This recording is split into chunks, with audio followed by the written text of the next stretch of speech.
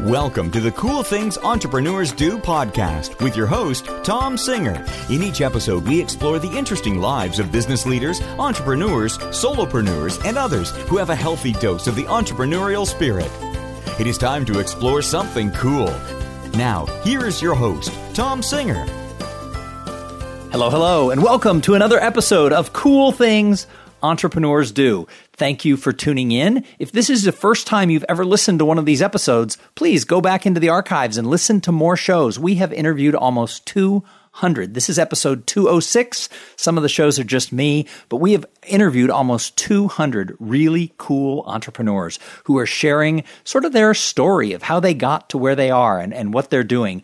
And jump over to the Facebook page, Cool Things Entrepreneurs Do, and follow us there. Or follow us on Twitter at Cool Podcast. And if you really like the show, go over to iTunes and leave a review. It makes my day so much brighter when people leave a positive review on iTunes about our show. So today, as always, we have an interview with somebody doing something really cool. Now, if you have ever been to Ann Arbor, Michigan, the odds are that you have eaten at Zingerman's. Now, I will tell you, this is a world-famous deli. People who go to it come from all over the place to eat at Zingerman's when they're in the Ann Arbor, Michigan area. And if you have ever gone to the University of Michigan, if you've ever gone to a football game in the Big House, I bet that you have been there to eat. Now, when I went to see San Diego State, my alma mater, play Michigan 5 years ago, of course, my friend who I traveled to the game with, we knew we had to go eat at Zingerman's. Now, when you go to the original location, there's not a lot of parking there. So I dropped my friend off and I had to drive around the neighborhood looking for parking. And he got to the front of the line before I reached him and he had to make a choice on what he should order for me. And he ordered me a sandwich called Tom's New Job. And I always remember it was like turkey and Russian dressing and coleslaw. And I always remember it's not something I probably would have ordered if I had gotten to the front of the line myself. But I always remember thinking this is one of the best sandwiches I've ever had. And today it is so cool because I have one of the co-founders of Zingerman's here on Cool Things Entrepreneurs Do.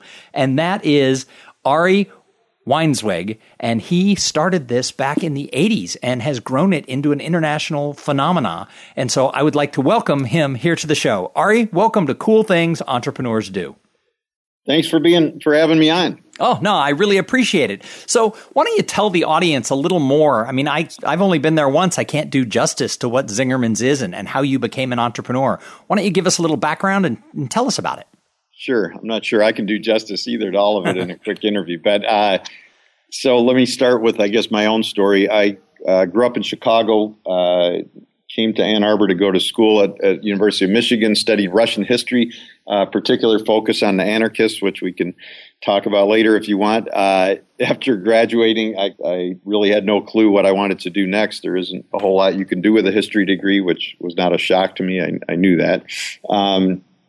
And mostly I just knew I didn't want to move back home. In order to not go back home, I needed a job. I had driven a cab while I was in school, which was not hardly very glamorous. One of my roommates was waiting tables in a restaurant in downtown Ann Arbor, which of course is only 10 minutes from the edge of Ann Arbor. But I went in there looking for a job waiting tables. They told me they'd call me when something opened up. I waited a couple of weeks. They hadn't called me. I went back and reapplied as a busser, and they said they'd call me. Waited 2 more weeks. They still hadn't called me. And I went back and said, hey, I really got to work. I'm running out of money. Do you have anything?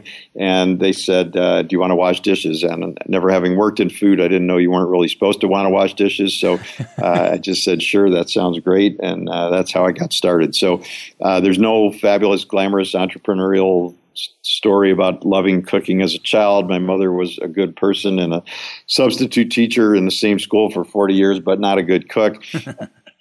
And to be honest with you, the new book I just did that just came out is on the power of beliefs in business. And in hindsight, I can see I had very negative beliefs about business. So I really just got lucky that I stumbled into work that I love. I love food and cooking now, and it's been my life for the last 35 years or actually more. And also into great people. So Paul Saginaw, who's been my partner in all this from the beginning, was the general manager at that restaurant. And that's how we met when I started washing dishes. Frank Carollo, who's one of the partners at our bakery, whose bread you had on that sandwich you Maggie Bayless, who is the managing partner at Zing Train, which is our training business through which we teach a series of leadership and other organizational seminars.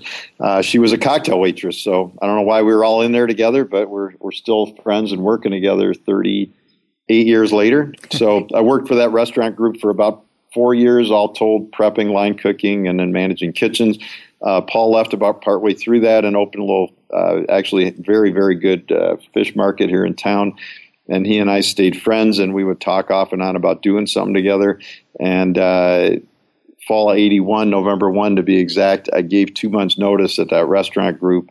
I didn't hate going to work, but it was just becoming ever more clear to me that where they were going and where I was going were not the same place. And so I decided to move on. And he called me 2 days later, not even knowing I had given notice, and he said there was this little building coming open by the fish market, and that's the one you stood in line at. And we looked at the space, and 4.5 months later, we opened up the deli, March 15th, 82. Original space was 1,300 square feet. 29 seats, 25 sandwiches, some bread from other bakeries because we didn't have our own then, and a little bit of olive oil, mustard, cheese, smoked fish, and pate and all that good stuff. And then fast forwarding to today, our organization is Zingerman's Community of Businesses. We have, 9 or 10 businesses all located here in the Ann Arbor area. Each is different. Part of our vision is that we only do things here in the area, and we only do things once. So no replicas. And we only do things when we have a managing partner in the business. So there's a partner in each of those. And just real quickly, we have the deli, which we've expanded, I think, 3 times, which is still the biggest single thing. Our mail order business, we ship food all over the country. We have a bakery, as I said. We have a creamery where we make fresh cheese and gelato. We have a coffee roasting business. We have Zing Train, as I mentioned, which is our training business. A candy company. We have a farm. Zingerman's Roadhouse is a sit-down restaurant doing all regional American food. And we have an event space there. We took over the adjacent property 3 years ago, and we renovated the 1830s barn and farmhouse to do weddings and corporate events and stuff out there. And later this fall, we're going to open a traditional Korean restaurant. So, Ari, how does somebody who studied the anarchists become this giant serial entrepreneur? Well, I don't know that we're giant or serial entrepreneur. I actually don't even think of myself as an entrepreneur, but I got a job as a dishwasher. That's how it started. I never really sought to get into business. I just liked cooking, and I liked the food business, and Paul called me, and we decided to do it, So, when we opened, part 1 of the business book, it's a 4-part series. Part 1 has a lot of essays about visioning and the visioning process that we use, which is quite drastically different from pretty much everyone else's.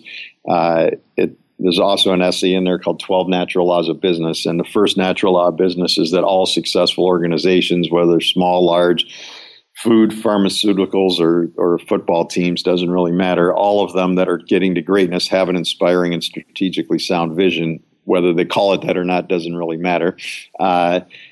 So anyway, we had one, which was, to create something unique and special, not a copy of anything from New York or Chicago or Detroit or LA. We knew we wanted great food and service and a great place for people to work in a very down-to-earth, accessible setting, and do something that was really grounded in the community. And we knew from the get-go we only wanted one. As I said, I don't really like replicas. I like unique, original things. And so, we started, when we opened, general wisdom was we were doomed to fail. Ann Arbor had about 10 or 12 delis closed in the previous decade. People told us it was a bad neighborhood, and there's still no parking to this day. 5 or 6 years later, we were considered geniuses. Ann Arbor, it turns out, always needed a deli, and it was a brilliant location. I would say that pattern has been repeated with everything meaningful we've ever done. And I think probably everything meaningful in the world that's ever done is mostly people oppose it when it starts, and they're behind it. Later they were behind it from the beginning. So, long story short, we added on to the deli a couple times. And in 1993, so 11 years after we had opened, Paul sort of sat me down one day in front of the deli on that little bench, which you probably didn't even notice, but it's sitting out there. And without any warning, he threw this question at me about where I wanted to be in 10 years. And, of course, I had no clue. And in essence, what he was asking me, using the language that we teach at Zing Train and that I write about and that we use in the organization, is, what's your vision? And I really didn't have one. I mean, it's not like I was satisfied. It's not like I wasn't trying to improve, but it's very different to move steadily forward from the moment you're in than it is to sort of describe the future that you really desire to create. And I don't think he had one either, but he knew intuitively that we had fulfilled that original vision and it was time to work on a new one. And that was when we started to learn about the visioning process more formally, and we ended up, after a year of dialogue, arguing, and disagreement, coming up with a 15-year vision that we wrote out in the style kind of that we use now. And it was about 6 pages long, and that vision outlined that we would have a community of businesses all located here in the Ann Arbor area, each, like I said, with its own unique specialty, each with managing partners in it, and operating as one organization that, synergistically contributed to all of its own elements and to the community. So I guess that's how we created it. And then in 2007, we wrote the next vision because the 2009 vision was almost over. And that one's for the year 2020, which shockingly is almost here now. So another year, we're going to have to start the next one. So, it's fascinating to me that you've decided not to replicate what has been very, very successful business and businesses. What is it behind that? Well, I would suggest it's successful because we don't replicate it, number one. Number two, because it's not interesting to me to replicate it, and I don't want to do work I don't believe in. I think that unique things are more interesting and more energetic, and I think when you go to the 5th unit or something, let alone the 15th or the 50th, it becomes ever more boring and ever less interesting. And I think you can do business in it, but I don't think it's particularly intriguing. So the epilogue of the new book, which is part 4 of the series, talks about my ever stronger belief that business is art and life is art, and that you can replicate, but it's basically paint by numbers. And I think people who appreciate art always appreciate the original, and they always appreciate an artist who's doing something in a way that no one else has done it, whether it's a recording artist or a visual artist or a sculptor, or a presenter or really anything. And I think when you do something unique, it's special. And the folks here at U of M at the Positive Organizational Scholarship section of the business school have a little saying that I would agree with, which is that excellence is a function of uniqueness. Well, and as I look down the list of all the different types of businesses, in a way, I mean, I just get excited that it's not the same old right. Every time you stick your finger in a pie. Exactly. So it's not that you can't do the other one, and it's not like it's evil, but I just don't think it's interesting. And I think life is short, and I don't really have the desire to work on things that I don't believe are interesting or rewarding. And I think what we did is create a model where you can continue to create new and innovative things within the context of a greater whole. Well, and I look at what the different businesses are, and I mean, just as a person, I get kind of excited because I can speak to the deli, right? The deli was fantastic, but then you have a restaurant, and a mail order business, and a bakery, and the creamery. I mean, you did mention you make gelato. Who doesn't want to have access to constant gelato? And then candy company and coffee roasting and a farm and an event space. I probably missed a couple things as I was writing them down, and yet all of those, from the standpoint of just being a person, none of them are boring businesses. I mean, coffee roasting, events, candy, a farm, they're all stuff that as a kid, who wouldn't have wanted to have done these things? So what do you love about the eclectic life that you've created? Well, we're trying, and it's all imperfect, but we're making it work. Do you ever think, well, gosh, after I graduated, I could have gone and sold insurance? No, I never thought that. And no offense to insurance agents, but not my area of interest.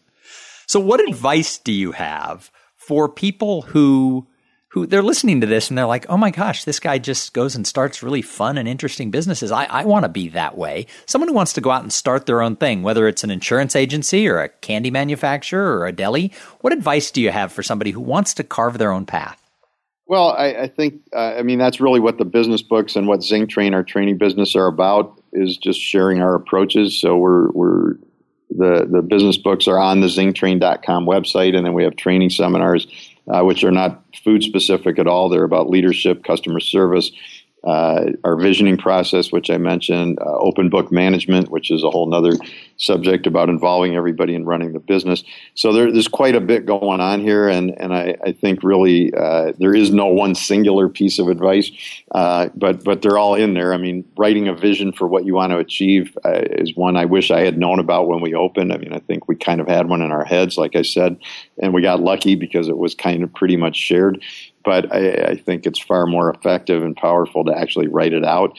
If you don't know where you're going, the odds of getting where you want aren't really very high, to state the obvious.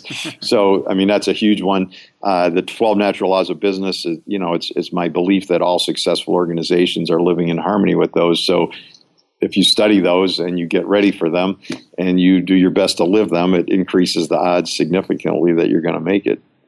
So you've mentioned a couple of times the visioning process. Mm-hmm. Yep. Tell us a little bit more about your take on that. Well, I mean, most business school versions of visioning are sort of these little 2-line statements that I've never been able to understand the difference between that and a mission statement. We have a mission statement also, which is, I write about our process again in part 1 of the business book. But the visioning as we do it is a way more detailed description of the future that you do. Our 2020 vision is 9 pages long. It's really describing with emotionally meaningful, sensorily interesting detail that describes the future you want. And, some of those things, might be in a business plan, but there's a lot more to your life than what goes into business plan. And so how you want to feel when you leave work, how you want the people who work with you to feel about their jobs, how big you want to get, to your question about repeating. I mean, it was never our vision to grow and open a franchise of businesses all over the country. To me, it's antithetical to what I would ever want to do. So if you're clear on that, then it just makes your decision making easier. It allows you to focus your resources better. And there's nothing wrong with doing a franchise, but if that's what you want to do from the beginning, you're going to make really different decisions. So you've talked about the people who you work with and who've been part of your growth, and one person was a cocktail waitress and one person was the manager of the restaurant you worked in. So how important is it to align yourself with the right people? How important is that network of people you surround yourself with to be successful as an entrepreneur? Well, I think to be successful in life, I guess our approach to business is not really any different than our approach to living a holistically rewarding life. I think it's actually the same. I think part of what happens in the mainstream business world is the way they're working is actually opposed to human nature and antithetical to how most people want to live, and that creates an energy drain and an exhaustion and burnout. But when you live in harmony with nature and you're trying to do basically the same things in all parts of your life, it's far more rewarding. But anyway, so I think being around the right people, partnering with people who don't share your values and your beliefs and who don't share your vision, and they're not all the same, it's not going to work well. And there's always tension, but at least if those are aligned, then you have a pretty good shot if you're willing to dialogue regularly to figure it out. Being surrounded by good people in your life. I mean, emotion is contagious. If you hang out with negative, cynical people, it doesn't mean they're bad people, but the odds of not picking up the negativity and cynicism is pretty low.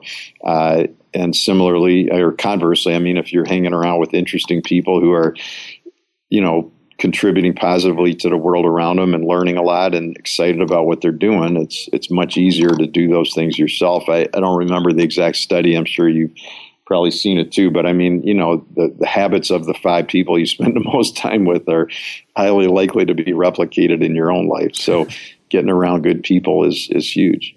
So you talked about the fact that you have a general manager or a partner in every business who they, have expertise and a passion about that business. How do you find these people? They're actually owners. They're managing partners. We use a consensus model for decision making at the partner level. The process that we use sort of gets longer every time we use it because we screw something up and then we try to fix it. But, most of the time, not always, they're coming from within the organization. And the idea is that they're people who, have worked with us and, are hopefully fairly well assimilated into our values and culture. And then it starts by them writing, having a conversation. And the next thing is them drafting a vision of what the business is, because, if their vision is to build it up and sell it in 5 years, that's not our vision. So it doesn't mean they can't do that. It's just not going to work with us. So I have a couple more questions for you. But first, I've got to thank the sponsor of this episode. So this episode is brought to you by Podfly Productions. Podfly takes the time and the headache out of creating your own podcast. Podfly sets you up with the right equipment, training, and guidance to ensure that you sound amazing. Podfly does all the heavy lifting, the technical work, and all the other little stuff that would drive you crazy so that you can focus on just creating great content, interviewing cool guests, and growing your audience. Hey, if you want to start a podcast, and I know some of you do, check out the offer they have for the listeners of this show at podfly.net/coolthings. So Ari, I call the show Cool Things Entrepreneurs Do. So what's the coolest thing you're doing? I mean, you've been in business a long time. What's the coolest thing you're doing right now in your businesses? Right now I'm talking to you. That's pretty cool. That is cool. We try to mostly do only cool things. So I don't know where to start. We just started our employee ownership program in February after 6 years of working on it. We can't really do the sort of typical things everybody else does because our organizational structure is so unusual. So we spent a long time trying to figure out a way to do it, and that's been going great. 2 years ago, we added 3 what we call staff partners. So the organization is run by consensus of all the partners. So that's 21 people. We added 3 non-partners to that from the staff, not as representatives, but just to bring a more diverse perspective to things. I just had this new book come out after 3 years of, well, really my whole life, but 3 years of working hard on that. So that's always a, scary and also exciting thing, and all the stuff that's in there around the power of beliefs.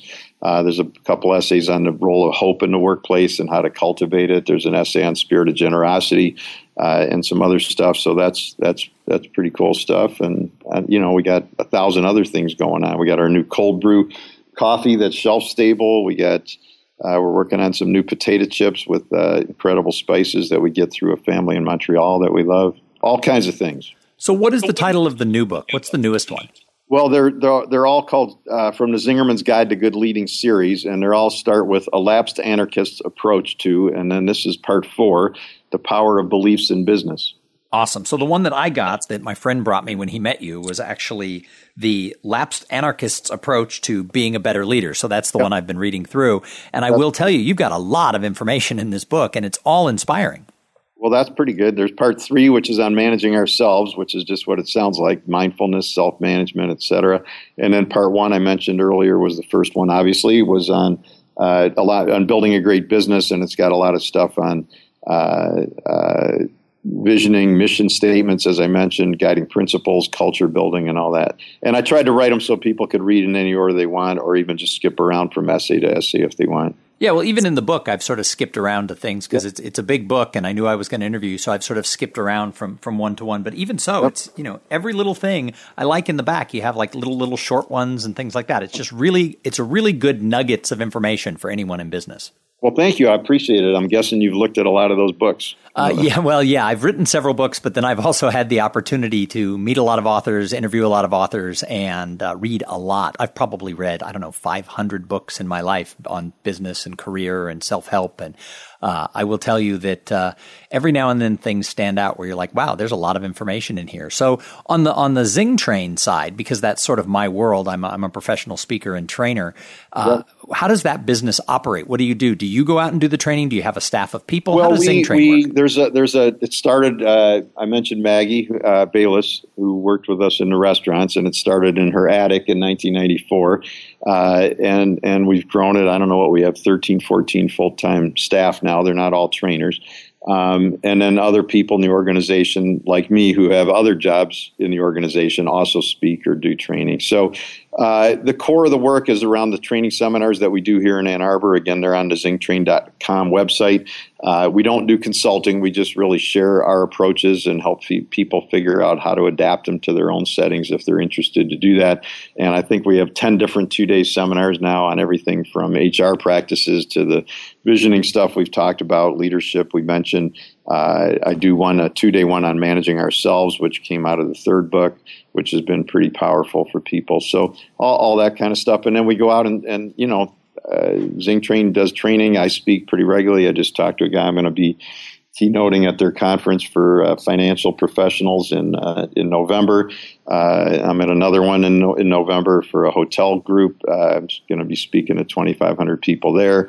So that's how it works. And then the business books, we actually went back to self-publishing. I didn't really enjoy the publishing world experience, so we went back to doing our own. So we do all the design and everything ourselves, and they're printed here in Ann Arbor, and we're sort of off the grid with them, so people can get them off the zingtrain.com website.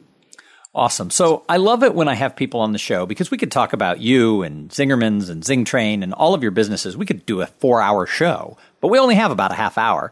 And we could do more. We got 10 2-day seminars. We could be on here for weeks.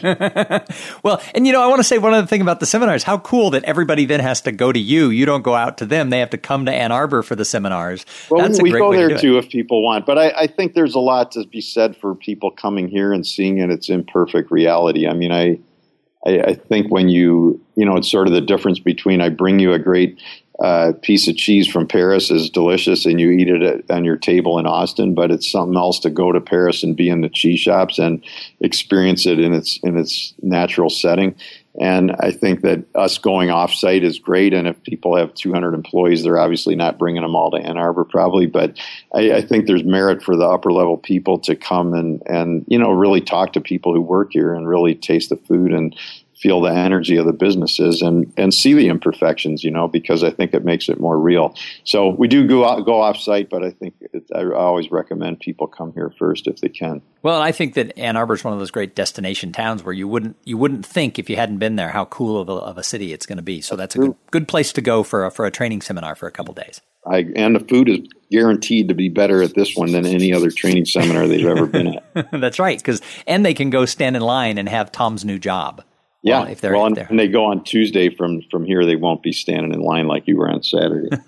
Hey, so the question, I kind of wrap this up with two questions, and and one of them is, who besides you or your business partner or one of your other owners, who out there do you see who's an entrepreneur? Because I think great entrepreneurs are observers. So who do you see out there where you think, wow, they're doing something cool? Oh, lots. There's so many. I need a second to think about it. But I mean, on a big scale, two people I'm friends with, Danny Meyer from Union Square Hospitality in New York, and also Mario Batali, two well-known food business folks are both doing creative work with their organizations. And then another food business in San Francisco that's great, that's well-known, is Buy Right, and Sam O'Ghanem is doing great work there. But there's so many. Room 214 is a great design firm in Boulder. There's tons down where you are. Antonelli's Cheese Shop. Oh, we go to Antonelli's all the time. My kids love going to Antonelli's. Okay, well, they probably like Amy's Ice Cream too, and they're doing great work. Anthony Wild Design Build in D.C. is a great Zing Train client, and they're doing creative work. I mean, I think there's cool businesses all over, organizations really all over the place. You just have to look for them. Yeah, well, that's absolutely right. So the other question is, I think in addition to making money, I think that entrepreneurs want to sort of leave their mark. So I love to ask the guests on this show, what do you do to give back to the greater good? Well, I think really for us, it's all to the greater good. The money's never been the main motivator for me or Paul, and I think the money's important. It's on the natural laws of business list. Without good finance, you fail. But I think that the money for me is like the gas in the car. The car don't go without it, but I don't really have any emotional attachment to gas. I just don't want to run out. So I think really the whole point is to contribute. It's in our mission statement. It's in our vision. It's in our spirit. It's in our beliefs. And, I look at business like an ecosystem, and, you can't really run a great organization in an unhealthy ecosystem. So a lot of the 20th century model of business in late 19th century was all about extraction and extracting as much as you could for as little as you could spend. And I think that's the opposite of what we're trying to do. We try to look at it more generatively, right? So the idea is to leave everybody and everything better than when we got here, not worse. And there's an essay in the new book on Spirit of Generosity, which looks at one of the people I studied when I studied anarchists, and his name was Peter Kropotkin, and he wrote a book in 1902, which coincidentally is the year that the Delhi building was built, and it's called Mutual Aid. And his basic book was written around the idea that Darwin's theory of survival of the fittest was correct, but that Thomas Hobbes, who had been the main most vocal interpreter of Darwin and had brought the idea of war against all against all as what Darwin intended, Kropotkin said Darwin was right, but Hobbes was wrong. It's not a war of all against all. To the contrary, the most fittest, the ones who survive and thrive the most, are the ones who are most collaborative, which means the ones who provide mutual aid, the ones who are the most generous. So it's really, for us, it's almost more how much you can give away. And I don't mean we're not focused on trying to make a living or that we don't try to make money, because obviously we do. But, we've brought over the years now 20 whatever partners are managing partners in a business that they own part of. Now we have 240 employee owners. The idea is to keep bringing more and more people into the mix, to donate generously to the community. We give 10% of our profit each year goes out to donations in the next year, and another 5% goes to a community chest that goes to employees who work here that are in crisis. And then just trying to be generous of spirit. I mean, giving people a second chance, trying to help people in life who've, made some bad decisions, which we've all made, but some of them got caught and paid some price for it. And oftentimes those people are excluded, or people who've, grown up in settings where they didn't have the resources that you and I probably had growing up, and not like we had it easy, but a lot of people have it a lot harder. So that's what we try to do. Well, and that's awesome. And I love that whole thing about it's about being the most collaborative, because I think that you live that on a daily basis. If you really, pick up the hood and look under what you're doing in Ann Arbor and beyond, and with your companies and with your employees and partners, I think you live by that being most collaborative. So I want to thank you for doing that. And thank you for sharing that with the listeners of this show. And my email is just ari@zingermans.com. So if anybody's interested for more dialogue, they're more than welcome to just reach out. Yeah, and I encourage people to pick up one of his books. You can get them on the Zing Train website, and you can find more. If you are anywhere within an hour's drive of Ann Arbor, Michigan, get in the car and go eat at Zingerman's. You will not be sorry. 5 years ago, I still can taste the sandwich, and I have brushed my teeth since then, so I still mentally can taste the sandwich. Thanks, Tom. Hey, thank you for being on the show. And for everybody who listen, I say it all the time, if it wasn't for the listeners, we wouldn't have a show. So thanks for tuning in. If you liked this show, go back and listen to some others. And send the link to some friends. Tell some friends you got to listen to Cool Things Entrepreneurs Do, and you got to hear this show with the guy from Zingerman's. So Ari, thanks again for being on the show. Thanks to everybody who listened. We're going to be back in a couple of days with another interview with somebody just as cool as Ari. I know that sounds hard, but we're going to find him. Somebody just as cool. But in the meantime, I want you to go out there and have a great day. Thank you for being part of the Cool Things Entrepreneurs Do podcast. Without your participation and listening to these conversations, there is no show. Connect with Tom at tomsinger.com and follow him on Twitter at @TomSinger.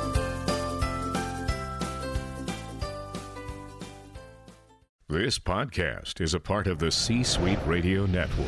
For more top business podcasts, visit c-suiteradio.com.